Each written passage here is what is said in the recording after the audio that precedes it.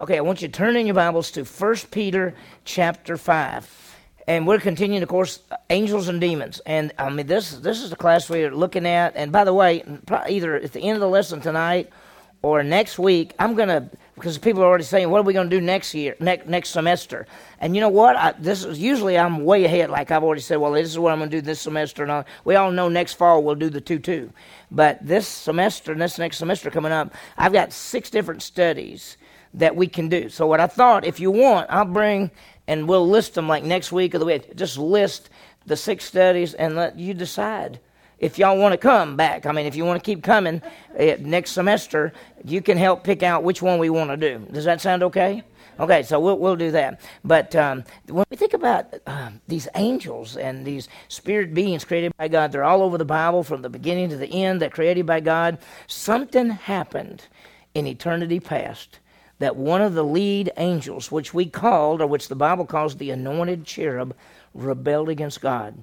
Seeking to be like God, he pulled some other angels with him, and there was a rebellion. Most of the angels stayed with God, which we call them chosen angels or elect angels or good angels, but some followed this angel called Lucifer. And when we think of angels as 2 big groups, the good angels, which basically serve God and man, and the bad angels, which oppose God and man. In our study, we looked first for the first 4 lessons. Only the first 4 lessons we dealt with the good angels. We saw all that they did and how they related to Christ and to God the Father and to us and everything. And then we started looking at what we call the dark side, and we started looking at twofold things: Satan and the demons. Most of the lessons are on Satan himself, because what we know about Satan also ties into the demons. And so for these few lessons, we've been looking at Satan, and then the final, lessons 12 and 13 are going to be on the demons. And what we're going to do in that is not only are we going to talk about the demons, but we're going to talk about the occult, because it all ties together. False worship, anything basically worshiping or looking or going contrary to God himself is satanic worship. And so we're going to talk about the cults, and we're going to talk about psychics, and we're going to talk about witches, and we're going to talk about UFOs, and we're going to talk about a lot of different things in those last couple of lessons. So right now we're still looking at the devil. And what we do this lesson, we get the details, and if you notice at the top it says we're getting the details on Satan's plan as he opposes mankind. Satan's plan as he opposes mankind. And we remember this, and this is just sometimes hard for us to grasp. He hates us. He wants to be worshipped. He hates us. He wants to be like God. So this evening we're going to focus on Satan and mankind, and we're going to look at 3 things. You see them right here. In the what? In the garden. We're going to see, we'll go back real quickly, just touch on it. In the garden. Then we're going to talk about how he deals with unbelievers, and we're going to talk about how he deals with believers. So there's a lot tonight. Well, the most important message of all is found in Romans 1:16. Paul says, I'm not ashamed of the what? The gospel. It is the power of God unto to everyone who believes. And so when we start thinking about the gospel, we talk about the good news message of Jesus Christ. And when we think about that, there are really 2 aspects when we say gospel. First of all, we talk about the gospel message, and then we talk about the gospel response. What is the gospel message? It's the death and resurrection of Jesus Christ. That's the gospel message. Do we know that? Could all say that, right? What is the gospel message? Jesus came to the earth and did what? Died on the cross to pay for sin and rose again to conquer death. That's the gospel message. Okay, now, that's the message we proclaim. The response to that is to what? To believe. We want people to believe the message. We want to believe in Jesus Christ for eternal life. We want to believe the promise that he says he died and rose again. Whoever believes in him will never perish but have what?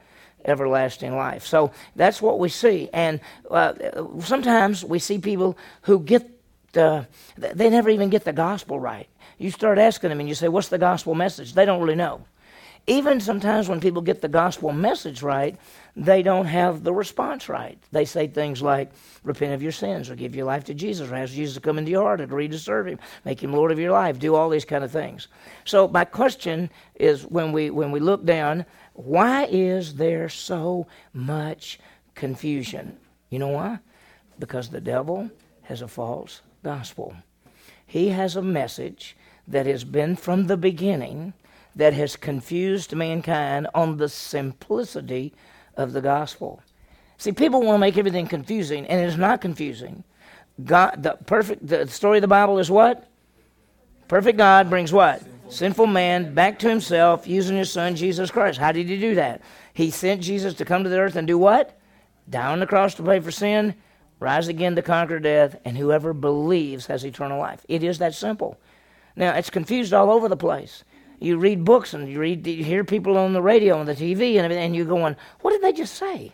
It doesn't even make sense in some of the things they say. I've got tracts, and I'll go get a tract, and it'll say that salvation is a gift by faith. So if you'd like to be saved, please pray the following prayer. Oh, Lord, I realize I'm a sinner. I agree to turn away from all my sin. I agree that I will live for you this moment on, and that you will...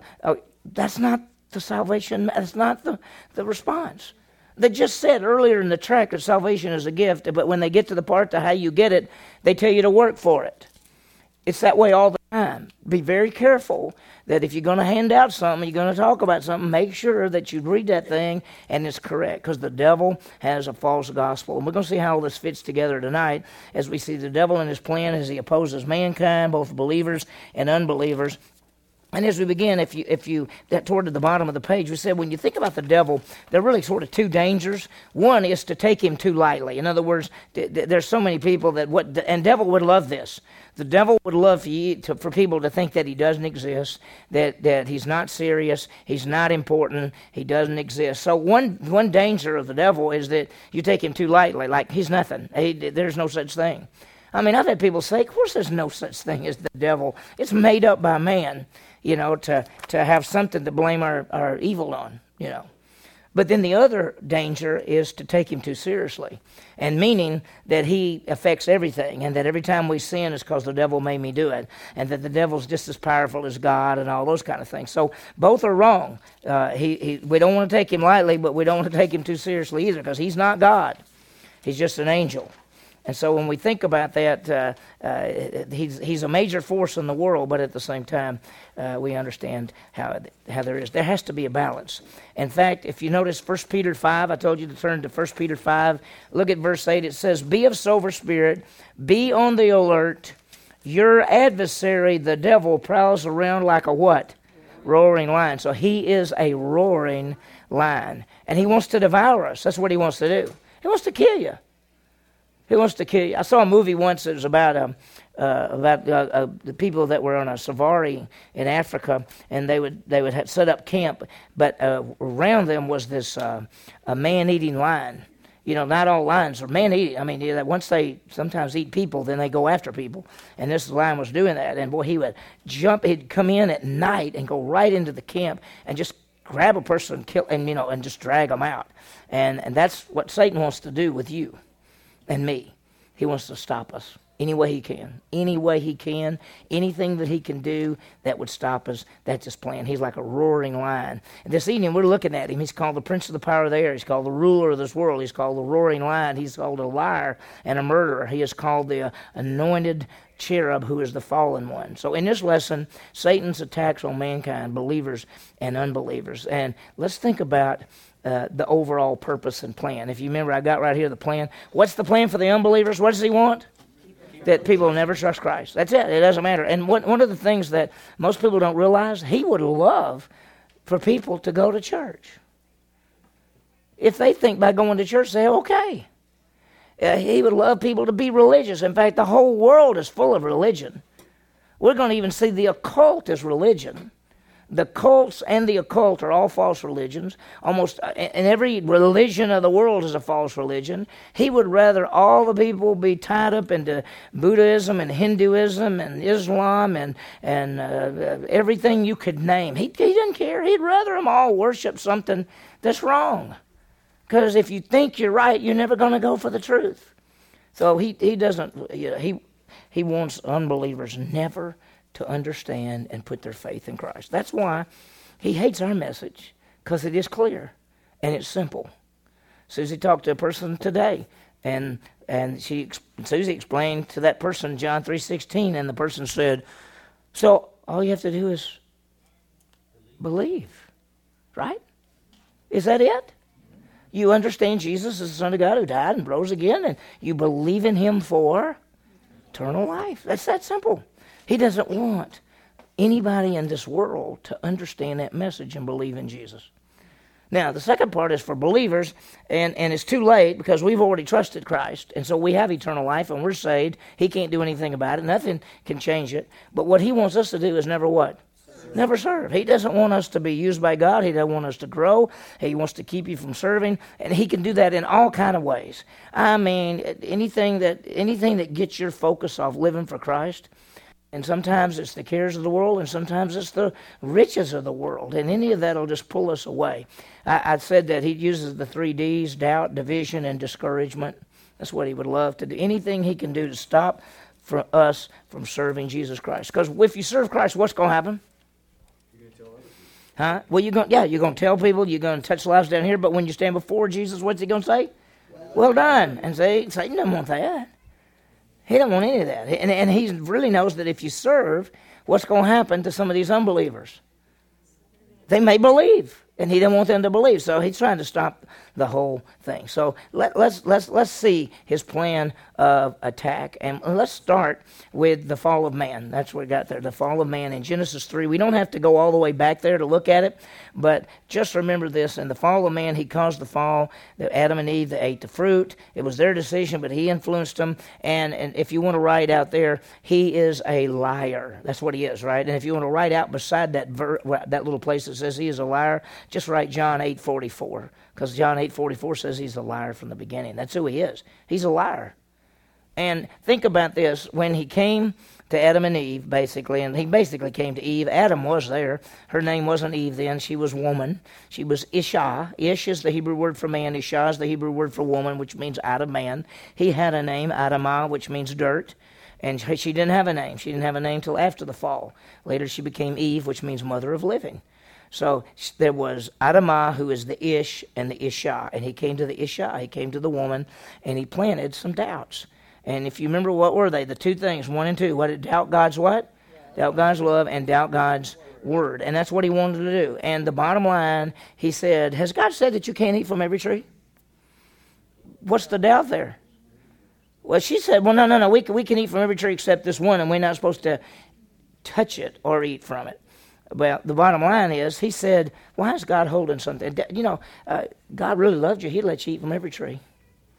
If God really loved us, wouldn't he let us do anything we want to do? If God really loved us, wouldn't God let us do anything we want to do? Drink ourselves to death. Right? I mean, think about it. If you fulfill the lust of your flesh, what will happen to you? You'll die. Yeah. So God's love says there's certain things I don't want you to do because they're not good for you, right? So, but Satan said if God really loved you, he'd let you eat from every tree. And then what was the second thing? To doubt God's what? Well, because she said if we touch it or eat from it, we will what? And he said you will surely not die. So he called God a liar. And he wanted her to doubt the word of God. And that's what he wants you to do. He wants you to doubt the Bible. He does. That's why one of the issues people say is, how do we know the Bible is from God? Well, because you want to say, well, see, this might be from God, but this isn't from God. Maybe this is from God, but this isn't from God. Well, I think maybe Jesus is from God, but the part about Jonah and the fish, no, that's not true. And they didn't part the Red Sea and all these things. That's not really true. And so people want to doubt the miracles, and they want to doubt certain parts of the Bible because it doesn't seem that it could be real. But there could be a real person named Jesus. And so then you begin to doubt which part is right and which part isn't right. It's all, exactly. But if you doubt it, you begin to say, well, that seems pretty weird, Genesis chapter 6. It seems pretty weird to me, a talking donkey. It seems pretty weird to me that an angel killed 185,000 soldiers. That seems pretty weird to me. It seems pretty weird to me. So you begin to, that he wants you to doubt it.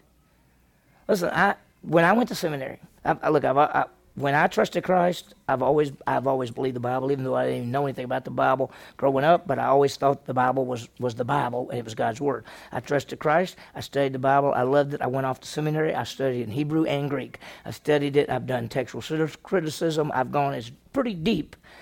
And the deeper I go, the more I believe it is God's Word. It is perfect and accurate. Now, I know some people go off to seminary, and then they doubt God's Word, and they get out of the ministry, or they come back and lead everybody else astray. The more I dig it, the more I looked at it, even just digging it in just Greek in the New Testament, the more you look at it and the deeper you get into it. This textual criticism is how do you look at all the different texts. There's over 5,000 Greek manuscripts. There's over 10,000 other manuscripts. So that means there's at least 15,000 manuscripts just of the New Testament. We're not even talking about Old Testament, just of the New Testament. There are copies after copies after copies after copies after copies. So they're all over the place. And the deeper you dig into them, the more you go, oh my gracious.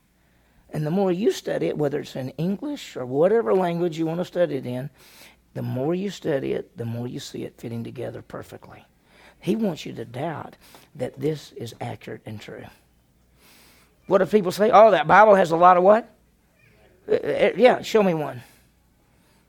Anybody got one? People say, oh, the Bible has a lot of errors. I always go, give me one. Show me one and let's go look at it together. Well, I don't know where one is right now, but I know they're in there. I said, well, just show me where one is. Go find it. Take a couple of weeks. Go find one. Come back and let's look at it together. The Bible is perfect. So he wants you to doubt what? His love and his word. And that's what he did to them. And they failed. That's a great question. Some people say, well, the Bible says thou shalt not kill, but then God sent the nation of Israel in and they killed a whole bunch of people. Or the Bible says that if a man sheds a man's blood by a man's hand. Okay, do you understand that there's two different Hebrew words there? In the thou shalt not kill, that's the Hebrew word for murder. There's another Hebrew word that just means to put to death. And so when it says thou shalt not kill, it's actually saying thou shalt not murder, which is to kill in the wrong way, you know what I'm saying? So it doesn't contradict itself. And why did God tell? This is going hard now. This is really hard. Here's this group of people living in the land that God had promised to the people. Why did he tell them to wipe them out? Because what? They wouldn't be listen, if they went into among the pagans, what are they going to do? And they did do that. They didn't wipe them all the way out. They killed a lot of them. They didn't wipe them all the way out, and they ended up. Why was the nation of Israel removed from the land? Because they accepted and worshipped the false gods of the people that God said removed from the land, and they ended up getting removed from the land. So I know, and that doesn't satisfy some people. They say, "Well, they still killed a bunch of people." Yeah, they did. They did. Once again, murder and putting somebody to death are two different things. If a person, let's say a person kills this person, that's what? That's called what? Murder. Now, the Bible says in Romans 13 and in Genesis 9 that when a person murders someone, he is to be what? Put to death. The death penalty, I'm for the death penalty.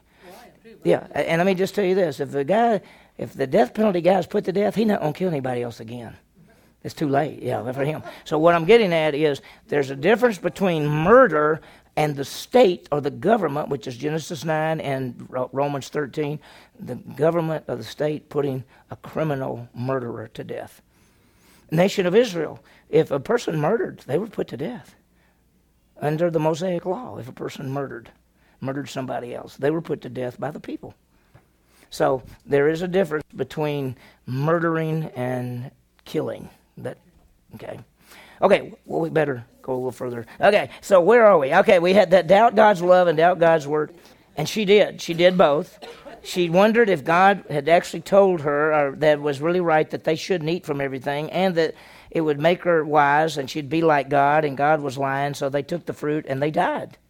And that from that point on, that's God's plan to destroy mankind, and he does it to both unbelievers and believers, to doubt God's word and to doubt God's love. God in his grace and mercy saves mankind. That's the story of the Bible. Perfect God brings sinful man back to himself. Now, Satan is now the ruler of this world. And that doesn't seem right for a lot of people. A lot of people say that doesn't seem right. But if you remember, who was supposed to be the ruler of the world? Adam was. He said, be fruitful and multiply and subdue the world. You're the king of the world. You're the ruler of the world. And when he sinned, he lost it. And Satan is the ruler of the world. And one of these days, Jesus Christ is going to come as the King of Kings, and he'll be the ruler of the world. So as we look at this, let's look now. If you get right down under the 1-2 there, we're going to see Satan's attack on the unbelievers. And remember, what's the plan? Never what? Never trust Christ. Never understand the grace message. Listen, there are people who are Christians who don't understand the grace message, right? I mean, I talk to people all the time who say it's more than believing. It's more than believing. You've got to be willing to do this. You've got to do this. Or you've got to prove you're saved by doing good works, and if you don't do good works, you never were saved. So you have good works for salvation, one way or the other. So let's look at it. Satan's attack on the unbelievers. Here's the first thing that he does, and we're going to go through it. He blinds the unbeliever. He blinds them. He blinds them. And the idea there is he fixes it where they can't necessarily see the truth. And let me explain how that works. I want you to go to 2 Corinthians chapter 4. So just turn back so you can see this. 2 Corinthians chapter 4. Some of this is a little bit hard, and we're going to have to talk through it and see how it fits together. Everybody back to 2 Corinthians 4. If you should have it number 1 there, he blinds the unbeliever. And if you look at verse 1, he says, therefore, since we have this ministry, and Paul has been talking about the ministry of reconciliation, the ministry of telling people about Christ, all that. He says, therefore, since we have this ministry, as we receive mercy, we do not lose what? Lose heart. We don't want to lose heart. Listen, all of us in this room are in ministry. You understand that. I get paid for it. I get paid to be good. You're good for nothing, right? Okay. I had to use that one. But anyway, the bottom line is this. Are we all in ministry? Yes. We are. Some seem to be in ministry more than others. But the bottom line is we're in ministry. And we do not want to lose what? Lose heart. Because let me tell you, when you start serving, when you start being used, when you start touching lives, sometimes it gets hard. And let me tell you, who's against you if you're touching lives for Jesus Christ? The whole thing. And so our labor is not in vain. Now look what he goes on in verse 2 and says, but we have renounced the hidden things of the shame, and we don't walk in craftiness or adulterating the word of God, but the manifestation of the truth. And he talks about that. And then look at verse 3. And even if our gospel is veiled, what does veiled mean? It means covered up. And we'd say, is the gospel veiled? To some it is. Now watch. If our gospel is veiled to those who are what? Perishing. It's the unbelievers. Now watch. In whose case the God of this world has blinded the minds of the unbelieving so they might not see the light of the gospel of the glory of Christ, who is the image of God. Now, I want you to notice, it doesn't say he blinds them so they cannot believe. It says he blinds those who are unbelieving. They're already not believing. He doesn't stop them from not believing. They already are unbelieving. So he blinds them. And we're going to talk about that. What does that mean? That means that sometimes it happens to people who continually, and let's put it this way, who continually reject the truth, that sometimes it gets to the point where they can't grasp it. They can't see it. He blinds them. It seems to indicate those that do not believe and continue to reject. And see, that's why it scares me on some people who you may have talked to over and over about Christ, and they continually reject and continually reject and continually reject. There may come a time where they won't be able to grasp it anymore. It may be. The Bible talks about God giving people over. What is the part that says, do not cast your pearls before what? So what does that mean? Does anybody know what that means? When somebody continually rejects the message of Christ, there comes a time when you say, there's not much I can do anymore. Let me show you something that you may not have ever seen. I want you to look at Mark chapter 4. Let's flip to Mark chapter 4. Mark chapter 4. And this is the famous parable, the sower. The sower went, threw the seed out. You remember that parable? The guy goes out. Help me. Remember, he went out and he threw that out first. And where did it go? Where's the first seed go? It went on the road, and it couldn't even get in there. Then he threw some seed, and it went where? It went into some soil, and it was kind of shallow soil, so it receded, it just popped straight up, and then when the sun came, it kind of wilted on down. Then he threw it, and it landed over, and the thorns and thistles grew up, and it never did anything. And then he threw it in what they call good soil, and it was 30, 60, and 100, right? Okay, now, so here's the deal. What happened? Who are the believers in that parable? Huh? No, all but one is believers. Listen to this. Mark 4:4. He said the sower went to sow, and he was sowing. Some of the seed fell by the road. The birds came and got it. Other seed fell on the rocky ground, didn't have much soil, and immediately it sprang up because it had no depth of soil, and the sun risen, it got scorched. Other seed fell among the thorns. Thorns came up and choked it out. And other seed fell in the good soil, and they grew up and increased and yielded a crop. So he said, whoever has ears, let him hear it. Let me tell you what that means. That means if you're listening, you can grasp this. If you're not listening, you're not going to grasp it. That's why he did the parables. See, the people who rejected him, they didn't understand the parables. The people that believed in him got understood the parables. So he comes back and he says, explain the parable. So he said in verse 13, do you not understand the parable? How will you understand? The sower sows the what? Are you at verse 14? The sower sows the what? The word, okay? The ones who are beside the road where the word is sown, when they hear, immediately Satan comes, takes away the word which has been sown in them. What does he do? He takes away the message. Now, the people who are on the hard ground, these are the people that aren't listening. These are the people who don't care. These are the people that Satan blinds, okay? They're unbelieving. And they, in a sense, they never get the message here. In fact, in Luke 8, we'll get to it in just a minute, but in Luke it says, they will not believe and be saved. Satan comes and takes it away. I want you to go to see. In similar way, those who the seed was sown on the rocky places, they hear the word and they immediately receive it with joy. What does that mean? They believe it. Did you receive the word with joy when you heard? Right? Okay, so is number 2 a believer? Of course he is. What happens? But they have no firm root in themselves, and it's only temporary. And when the afflictions and the persecutions arise, they fall away. Is falling away means they lose their salvation? Does falling away mean they never had their salvation? Are there many believers who are not rooted and grounded in the truths of the Word of God? Of course, this is just a person that's a believer who trusted Christ. But we see many people who if you ask them, are you growing as a Christian? And they go, what you talking about? Right? They don't even know what we're talking about. But look at the third one. And the others are the ones, seed among the thorns. These are the ones who've heard the words of the world, the deceitfulness and the desires, choke it all out, and they become what? Unfruitful. These are the ones that believe, but it's all choked out. And last but not least, and those are the seed was sown on the good soil. They hear the word, and they bear fruit 30, 60, 100. Fruit, more fruit, much fruit, John 15. So I just want you to see that. Satan actually, on some people, takes away the message. Now, it's not so that they can never believe. It's because they haven't believed in the past and they continually reject. Does that make sense? Now, that's hard.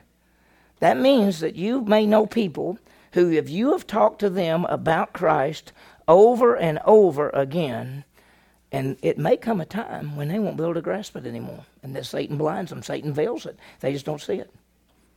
Now, whose fault is that? It's their fault. It's not your fault, and it's not God's fault. It's their fault. Okay? That's tough. Man, you know what? Let's move on to the next one. As Prof. Hendricks used to say, that's too convicting. Let's move on to the next area. Number 2 there is he has a false system and message of salvation. He does. This is how he deals with unbelievers. He has a false system. I think we're right. We're right there, aren't we? Yeah. Yeah. Okay. Does everybody know where we are? What's wrong? Did I do something wrong? Just Luke 8:12. Oh, Luke 8. I just read that verse. It says, they will not believe and be saved. Okay, sorry. Y'all tell me if I'm not doing good. The top of the page says, the God of this age has blinded. That's what that says. The God of this age has blinded. He's blinded the unbelievers. Okay, Satan takes away the word, and then on Luke 8:12, they will not believe and be saved. Now that's a hard truth, but what it boils down to is when people continually reject the truth over and over again, there may come a time when they don't grasp it, and Satan blinds them. Okay, number 2, the big number 2 is he has this false system and message of salvation. He has a false system. And it's a false gospel. In fact, by Galatians 1, 6 through 9, put a false gospel. By the way, what is the false gospel of Satan? Yeah, you're saved by what? Saved by works. That's his message, isn't it? In fact, that's why salvation is by works. Put that in there. Our gospel message is very simple. Jesus died and rose again, and whoever believes in him has eternal life. Satan's gospel is very simple. Whoever does good can gain life with God. Do good and God will love you. You can't do good and God already loves you. He has a lie. It's always been that from the very beginning. And he has a gospel of works. He has a whole system of works. Where do you think the message of works comes from? Does it come from the Bible? Tell me anywhere in the Bible that it says you're saved by works. Where does it come from? It comes from Satan. That's his plan. That's his deal. Okay? So his message is Paul talked about, his message was Christ crucified. Let me ask you something. When you walk out these doors and you go into the community, do you go with a mindset that you have the greatest message that people, most of them have never heard or never heard it clearly, and you have the privilege of telling them the greatest message of all that will change their lives, that will take them from death to life, from darkness to light, from the kingdom of Satan to the kingdom of the living God? You have that message. We have that message. Are we going out these doors and we're saying to ourselves, we've got a clear message? It's not confusing. Let me tell you, if I said to somebody, listen, you can be saved if you'll repent of your sins and give your life to Jesus and agree to serve him. What does that mean to that person? Okay, what do you mean repent of my sins? I got to turn away? Okay, I'm doing like 20,000 things wrong. How do I turn away from all that? And what do you mean give my life to Jesus? That means I got to serve him? And what if I'd not served him? What if I look up 2 weeks from now and I'm still sinning? That means obviously it didn't take. It didn't work, right? So I'm not saved, or either I'm saved and lost it, or I never got saved. I don't ever know. Are we going out with a message that's going to confuse people, or are we going out with a message that's going to be clear as a bell? Satan's message is confusing. It's always do this, do this, do this, do this, and people are confused. That's why. That's what he wants. That's why if the unbeliever never understands it's faith alone in Christ alone, he's happy about it. The issue is this. I'm going to take 2 minutes to show about this, and this is it. There is a salvation message, which is by faith in Christ for eternal life. Is that right? And it cost us what? Nothing. There is a discipleship message, which is what? It's by works, so to speak. It's when you offer your life, Romans 12, 1 and 2, offer your life as a living sacrifice, and it costs you what? Your life, okay? Now, we already saw on Sunday morning, Matthew, that when Jesus goes by the Sea of Galilee and he sees James and John and says, follow me, and he sees Andrew and Peter and he says, follow me, that's not salvation message. If you go back to the Gospel of John, they've already believed in him. They've already seen him change the water to wine. They've already been with him at the wedding of Cana of Galilee. They're already believers. They already have faith, and it costs them absolutely nothing. He goes by the Sea of Galilee and says, follow me, I'll make you fishers of men. That's discipleship. Now, we make the distinction, and it's very clear. What does salvation cost you? Absolutely nothing. What does discipleship cost you? Your life. Now, Rick is exactly right. Many churches take these messages and they make them the same. And they say, yeah, it's by faith in Christ, but you got to do good works to be saved. And so they put together the discipleship message and the salvation message, and they confuse it. And that's why people say, well, in order to be saved, you give your life to Jesus and make a public profession and walk down an aisle and serve him. And what they've done is take discipleship and make that the salvation message.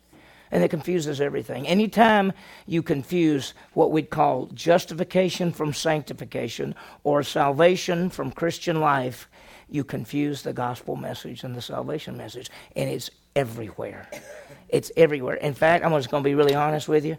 It is very rare to find a clear message of salvation. Am I right or wrong? Is it rare? It's very rare because people confuse it all the time. And Satan loves it. He loves it. Because let me tell you, if you think it's this to get saved, you're probably not saved. And even if you did get saved because somehow you believed in Jesus, you never know if you are or not. You're always confused. You don't know whether you got it. Maybe you lost it. Maybe you never had it. Maybe you had it and lost it. And you just don't know. And it breaks your heart. So he has a false message of salvation. The third thing down there is he has a false lifestyle. Has a false lifestyle. In Ephesians 2, 1-3 says they walked according to the course of this world. It's at the bottom of the page where it says number 3, where it says he has a false lifestyle, and then where it says Ephesians 2, 1-3 underneath it says according to the course of this world. They lived that's how unbelievers live. They live according to the course of this world. You know what the world says? Power is what counts. That's why I want to get elected to a position. I want to get elected to an office so I can have some power. I want to be in a position of responsibility somewhere so I can have some power, because power is what counts. Or the world says what counts is money. The more money you got, the better you are. The more money you are, you can look down on other people. The bigger the house you got, the more cars you got, the more stuff you have, because that's what the world says. The world says what's important is money. The world says what's important is power. The world says what's important is fulfilling your fleshly desires. You know, like those commercials, you know, it doesn't get any better than this, you know. Yeah, it does. It gets a lot better than some of that stuff when you're puking and throwing up and everything else. I can still remember as a single guy, I remember I was coaching. And so, you know, coaching, all you do is coach. You don't have time to do anything else. And I can still remember one night I'd come off practice and I came home and I was by myself, you know. And so I went into like a 7-Eleven and I was going to get a Coke or something. And I saw these young girls coming in, and they had just, you know, cases, I don't even know what you call them, cartons of beer, you know, and they were buying, we're going to have some fun tonight. I was just watching them, and I thought, they really think that's fun. That's what the world tells them. Let's go get drunk. Let's go get, you know, or people, you know, and I just want to look at them and say, you're missing it. You're missing it. That's a false lifestyle. Money, possessions, power, it's all temporal, right? There is a temporal view and a world view. Okay, what you looking for, Susie? No, okay. No, we're not there yet. We're still on the bottom of this page, but you're okay. You're okay. Are you sure about that? Yeah, I'm sure about it. We're still at the bottom of the page where it says according to the course of this world. Okay, you can go to the top of the next page if you want to, but I'm not there yet. But anyway, the bottom line is, listen, let me tell you what he says with the unbeliever. He wants the unbeliever to believe that Satan is not real, that man is sovereign, sin is not bad, it's natural, and do what you want to do because you live for today, because tomorrow you may die, right? Eat, drink, and be merry, for tomorrow you may what? Die. This is all there is. This is all there is. And if this is all there is, you better go for all the gusto you can, because this is all there is. And that's what he wants man to believe. So what does he do? He blinds those who do not believe. He gives a false message of work, and he has a false lifestyle. So let's go to the top of the next page, and now we have Satan's plan for the believers. Okay? Now that's us. What's the plan? Keep us from doing what? Keep us from serving. What do you think the percentage in a normal church of the people who come on a Sunday morning? Let's just say a church has 400 people on a Sunday morning. What do you think the percentage is of those people who are actually doing ministry within the church or serving? 10%. Yeah. Most would say between 10 and 20%. So that means 80 to 90% of the people are doing what? Coming and going. Now ours is a lot higher than that. I can tell you that. That's a lot higher than 20%. But it would be great if most of the people who came were serving. Wouldn't it be great? Because if you're not serving and you're not doing what God has for you to do, then Satan says, that's exactly where I want them. I don't want them doing anything, because who knows, they may lead somebody to Christ. We don't want them to do that. Well, first of all, Ephesians 6:12, we're in a what kind of battle?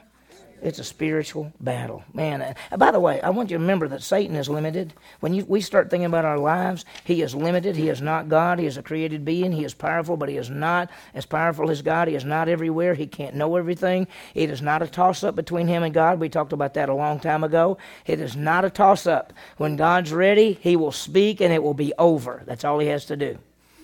There is no toss-up. This angel, who is so evil and so powerful, is nothing compared to God. Nothing. Nothing. So you don't have to worry about that. We don't have to worry about that. What's he going to do to us? He seeks to destroy us. He doesn't want us to ever serve God. We're in a spiritual battle. He wants us to have the wisdom of the world and not the wisdom of God. I mean, we can, as believers, can we live like the world? Sure we can. Listen, in fact, in that parable, the first seed hit the hard ground and never got to the person, right? They never were saved. Was the second seed saved? Did they produce any fruit? No. Was the third seed saved? Did they produce any fruit? No. Was the fourth seed saved? Yeah, and then there was some that produced fruit, right? So just think about it. If you look at that parable, 2 out of 3 Christians aren't producing any fruit at all. Does that look right? Maybe. Who knows? So we are in a battle, and so we want to do what God wants us to do. Okay, first of all, number 1, he accuses us before God. That's what he does. He accuses us. Revelation 12:10, he is the accuser of the brethren. The word devil means slanderer. That's who he is. He's a slanderer. Let me ask you something. Does he have to lie about you? What, Debbie? Does he have to lie about you? He doesn't have to lie about me. If he said I'm a scoundrel, is he right? Yeah. If I'm a liar, am I evil? Do I have bad thoughts? Do anybody want your thoughts put up here? No. So does he have to lie to accuse us? No. But does he lie? Yeah, he's evil. He's so bad he even lies when he doesn't have to lie. Okay, he accuses us. He tells. Let me ask you, if he went before God right now and said, JB is evil, sinful, fallen man. He does not deserve to go to heaven. Is he right? Yes, he is right. Yeah, I don't deserve to go. But am I getting to go? Why? Because I have a Savior. Jesus did it all for me, so I get to go. Now, I've got here that we have help. Okay? We have help. I want you to turn to 1 John. When we are accused, when Satan accuses us, I want you to turn to 1 John chapter 2 for just a second, okay? When he accuses you, and he accuses you all the time, by the way. And sometimes we know about it, sometimes we don't. Sometimes we just sin. And let me ask you something. When you sin, what do you do? When you sin, what do you do? What are we supposed to do? Okay, because we'll get into that because we talk about it. Confessing a sin is to tell on yourself. That's what it really is.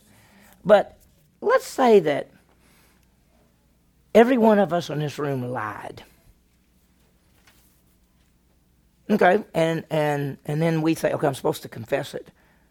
And so I say, God, I'm sorry I lied. I lied. And Satan says, that's not good enough. That's not good enough. How's that going to help you? You just going to tell him you lied? So what?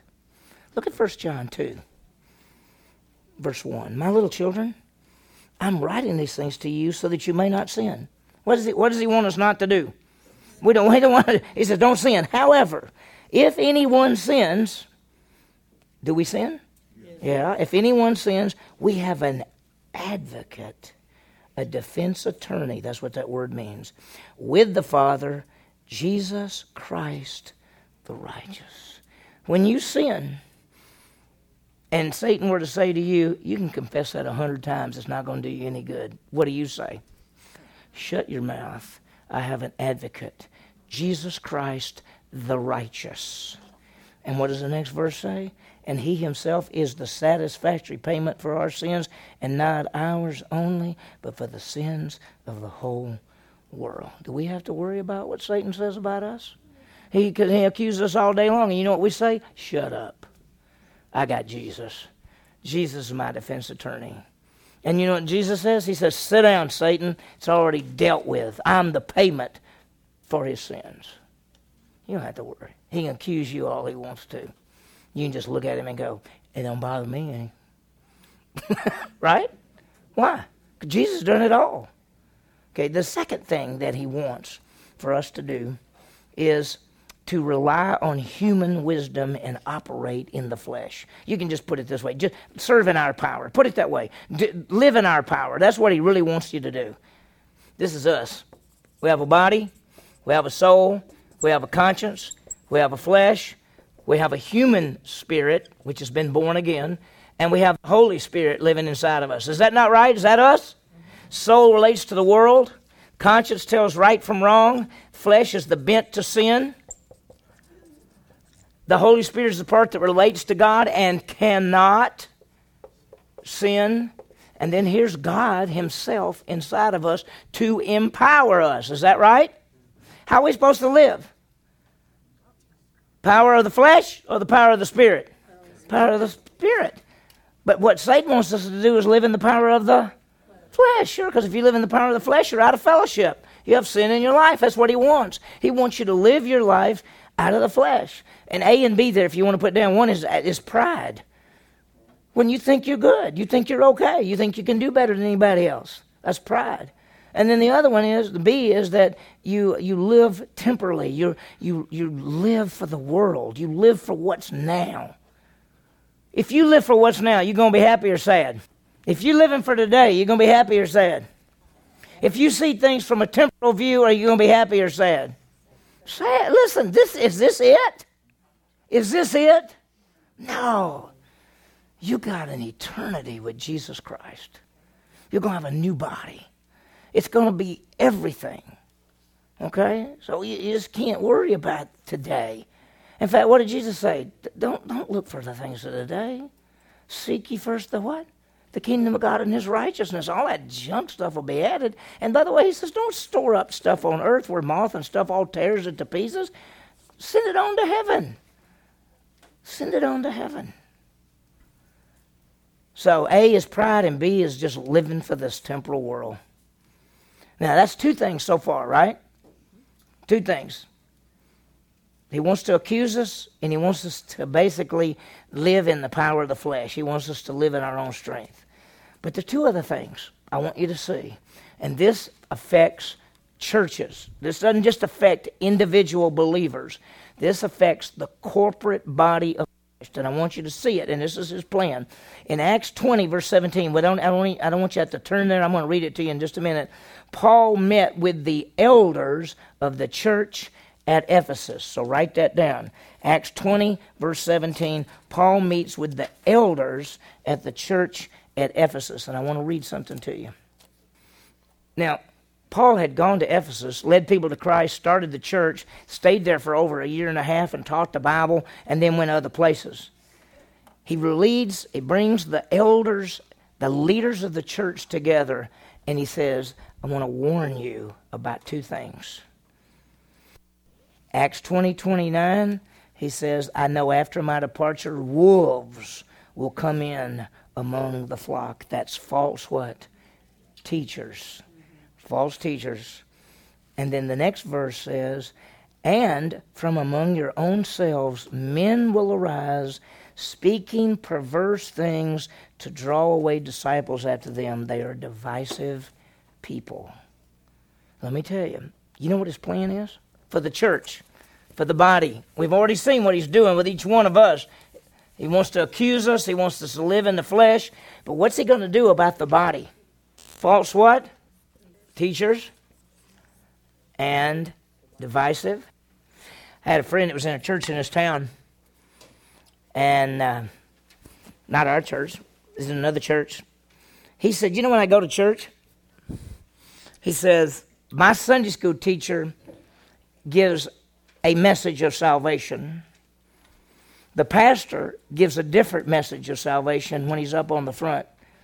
And the assistant pastor gives a different message of salvation. He said, none of us know what's right.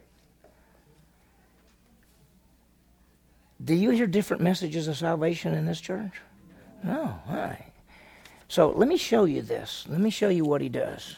This is what he wants to do. Number 3, top of the next page, is he wants to infiltrate the church. Infiltrate the church, and that's with false teachers. 2 Peter 2:1. Listen to this. There were false prophets among the people. Were there false prophets among the Jewish people? Yes. Now he's writing to the church. Peter says, there were false prophets among the people. There will be false teachers among you who will secretly introduce destructive heresies. Let me tell you what, there are people in churches that know what they teach is wrong, and they teach it wrong on purpose, and they do just try to destroy the church. Okay, I'm going to use Benny Hinn because he said it publicly. Benny Hinn's a false teacher. Y'all know that. Y'all know who Benny Hinn is, right? Anybody know who Benny Hinn is? I mean, he's kind of a weird guy. But he's just weird. But his theology is way off. It's not biblical. Christianity Today, which is a Christian magazine, interviewed him about 10, 12 years ago. And they said, Benny, the things you teach aren't biblical. And he said, I know it, but I'm going to try to do better. Okay, there are people who know that what they teach is wrong. They know it's not from the Bible. That's false teachers. And some of them come in on purpose. And listen to what it says. Secretly introduce destructive heresies, denying the master who bought them. They're denying Jesus Christ. Listen, they're false teachers all the time. That's 2 Peter 2:1. And 1 Timothy chapter 4, let me just read this one to you. You'll love this one. 1 Timothy chapter 4, verse 1, but the Spirit explicitly says that in latter times some will fall away from the faith, paying attention to deceitful spirits and the doctrine of demons. Demonic teaching. Satan wants false teaching. He wants people to believe that the Bible's not accurate. He wants people to believe that salvation is by works. He wants people to believe that there's certain things not wrong. Listen, look at our culture. Look at the churches in this town. There are churches in this town that are openly contrary to the Bible and will tell you they are. The passage is going to deal with there's judgment coming. It also says that let not everyone be teachers because there's a greater judgment on teachers. Why is there a greater judgment on teachers? You got to be right. You've got to be right. You're exactly right. I mean, I don't take this for granted. You know, if I don't know something, I'll just say, I don't know. I mean, if I think I know something, I'll say, this is what I can see from the Bible. But I'm accountable to give you the most accurate view from Scripture that I can. And I can't make anything up, and I can't play around with this stuff. And there are people who are false teachers who come into the body on purpose as they infiltrate the church. So how do we deal with that? How do we deal with that?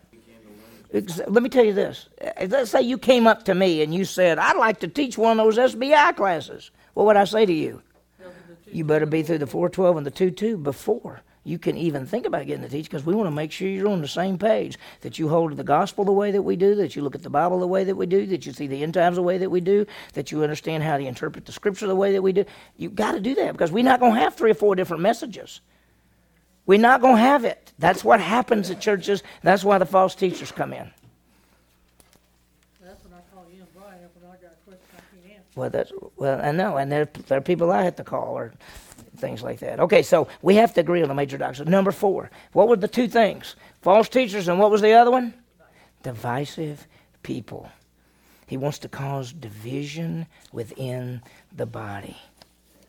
2 Corinthians chapter 2, he actually says that by the way, there's problems in the body, and Paul writes and says, forgive one another and get back in fellowship, because we're not unaware of Satan's devices. What does Satan want to do in the body? He wants people to get mad. He wants people to be upset. He wants people to not like each other. He wants people to not forgive one another. Let me tell you, the biggest issue in the local church is the lack of forgiveness. You may not think that, but just let somebody not speak to you on Sunday morning, and you go, they didn't speak to me. I used to like JB, but he didn't speak to me.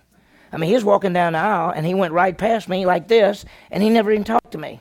So I used to like him. But he better come over here and talk. I don't know. That's what happens, right? Or somebody says something to you and you don't like it. And you say, well, I'm not going to talk to them anymore. If they think they're going to be my friend, they're not going to be my friend. And all of a sudden you got division all over the body. What are you supposed to do if somebody hurts you? Forgive them. Do not cause division. Listen, in Ephesians, it talks about the divisions within the body because of the issues. And then he goes on to say, therefore be kind, tenderhearted, doing what? Forgiving one another just as God in Christ Jesus has forgiven you. Satan wants to divide the body. How many of you have ever heard of church splits? They're all over, aren't they? Over every issue in the world. And it's usually not biblical issues. It's usually not theological issues. It's the color of the carpet. It's we didn't like this. These people did this. They did me wrong. They didn't speak to me. They did this. They did this. It just goes on and on. So how do we deal with that? How in the world can you deal with divisive people? What's the first thing? Forgive. You cannot have these divisions over petty, ridiculous things. Or if somebody does hurt you, what should you do? Forgive them, but go to them, and they may never acknowledge they hurt you. What if Susie hurt my feelings really bad, and so I go to her and I say, Susie, I just wanted to talk to you about this because I really love you, but man, when you said that really hurt me, and she says, I don't care. Okay, now what am I supposed to do? Okay, that's it. Well, I ain't gonna be your friend no more. No. What do I have to do? Forgive. I have to forgive her, whether she ever says I was wrong. Meaning I was wrong. I shouldn't have said that. Forgiveness is for us. Forgiveness, if you do not forgive, you will be bitter the rest of your life. And when you get bitter, there's divide, and that's the plan. The plan is that Satan will have people over here, and they go, I don't like the music. Do you like the music? I don't like the music. I don't like. And so we got our little group that we don't like the music, so we're going to cause some issues about this. And somebody else over here says, I don't really like the way the youth group's running. I mean, they have these meetings, that I don't like. And for you got this group of people over here, and then you go over here and you say, I don't really like the pastor. I don't like, he goes over 12 every week. Well, past 12 o'clock every week. And so what do you have? Then you have all these divisions. Do you not? This is what happens. And Satan's going, I'm loving it because I'm dividing the body of Christ. And Paul warned and said there will be people raised up in bodies, bringing off people to themselves with their own views so that we can cause division. And the only way you can deal with division is forgiveness, is to love people and forgive them when the issues come. Be kind, tenderhearted, forgiving one another. If you know you hurt somebody, go to them and say, I'm so sorry. I wasn't even thinking. I'm so sorry. Will you forgive me? And most people will. Even if they say, no, I'll never forgive you. And I'll say, I'm sorry. That's all I can do then. I've done everything I can do. All right. Okay, well, I know, but what can you do? Okay, you're saying that they did you wrong. You forgive them. And then what? And if they've hurt you, well, they're not. The forgiveness isn't for them. There could still be issues. Okay, of course there could be issues, but the forgiveness isn't for them. It's for you. You forgive them. You're not expecting them to come back to you and say, I'm sorry. Because if you do, if you're waiting on them to come back and admit they're wrong or change it, you'll be waiting maybe the rest of your life, and you'll become bitter. So forgiveness is for us. It's not for them. Now, if somebody were to come to you and say, I know I messed up, yeah, will you forgive me? Of course I'll forgive you. That's fine. That's why when Peter said, what if a guy comes to me and says, do you forgive me? And you say, yes, I forgive you. How many times? 70 times 7. You forgive people every time. But whether they forgive you or not, you forgive them because it's really for you. We'll talk more about this some other time. Let's get to the end because time is up. Applications, okay? Number 1, know the plan of Satan. Know his plan. And we already know A and B. He wants you to doubt what? Doubt God's love, doubt God's word. That's A and B. Number 2, realize that unbelievers are deceived. Realize that unbelievers are deceived. They are. They're tricked. They're deceived. So what do we do? A, give the clear gospel. B, pray that the Holy Spirit will convict them and they will believe. Pray that the Holy Spirit will convict them and they will believe. Because the Holy Spirit convicts the whole world. So he convicts them, but they may already be blinded. We don't know. C, live a life that shows a godly lifestyle. Live in such a way that you glorify your Father in heaven. That's C. Just live a godly lifestyle. How else are you going to reach them? And then number 3 is at the top of the next page. Number 3, understand that believers are under attack. We're under attack. Understand that believers are under attack. He wants us to do what? He didn't want us to serve. He didn't want us to grow. So how do we ready? What do we do when he accuses us? We have an advocate. Just remember that. So it says accuses us, write it out. We have an advocate. Who is it? I'm sorry, question. When it says here, he accuses us, is that Satan? Satan. Not the fallen angels as well? Is it I think that there are some places that the fallen angels are, and I haven't even got to that yet because the last two lessons are going to deal with the demons, and they do the same ministry that Satan does, so they could accuse us as well. We just know for sure from the Bible that Satan accuses us. Okay, so if he accuses us, what do? Have an advocate. If it says rely on ourselves, what do? Walk in the Spirit. If there's false teachers, know the Word. So you know what the false teaching is? Let me throw this out.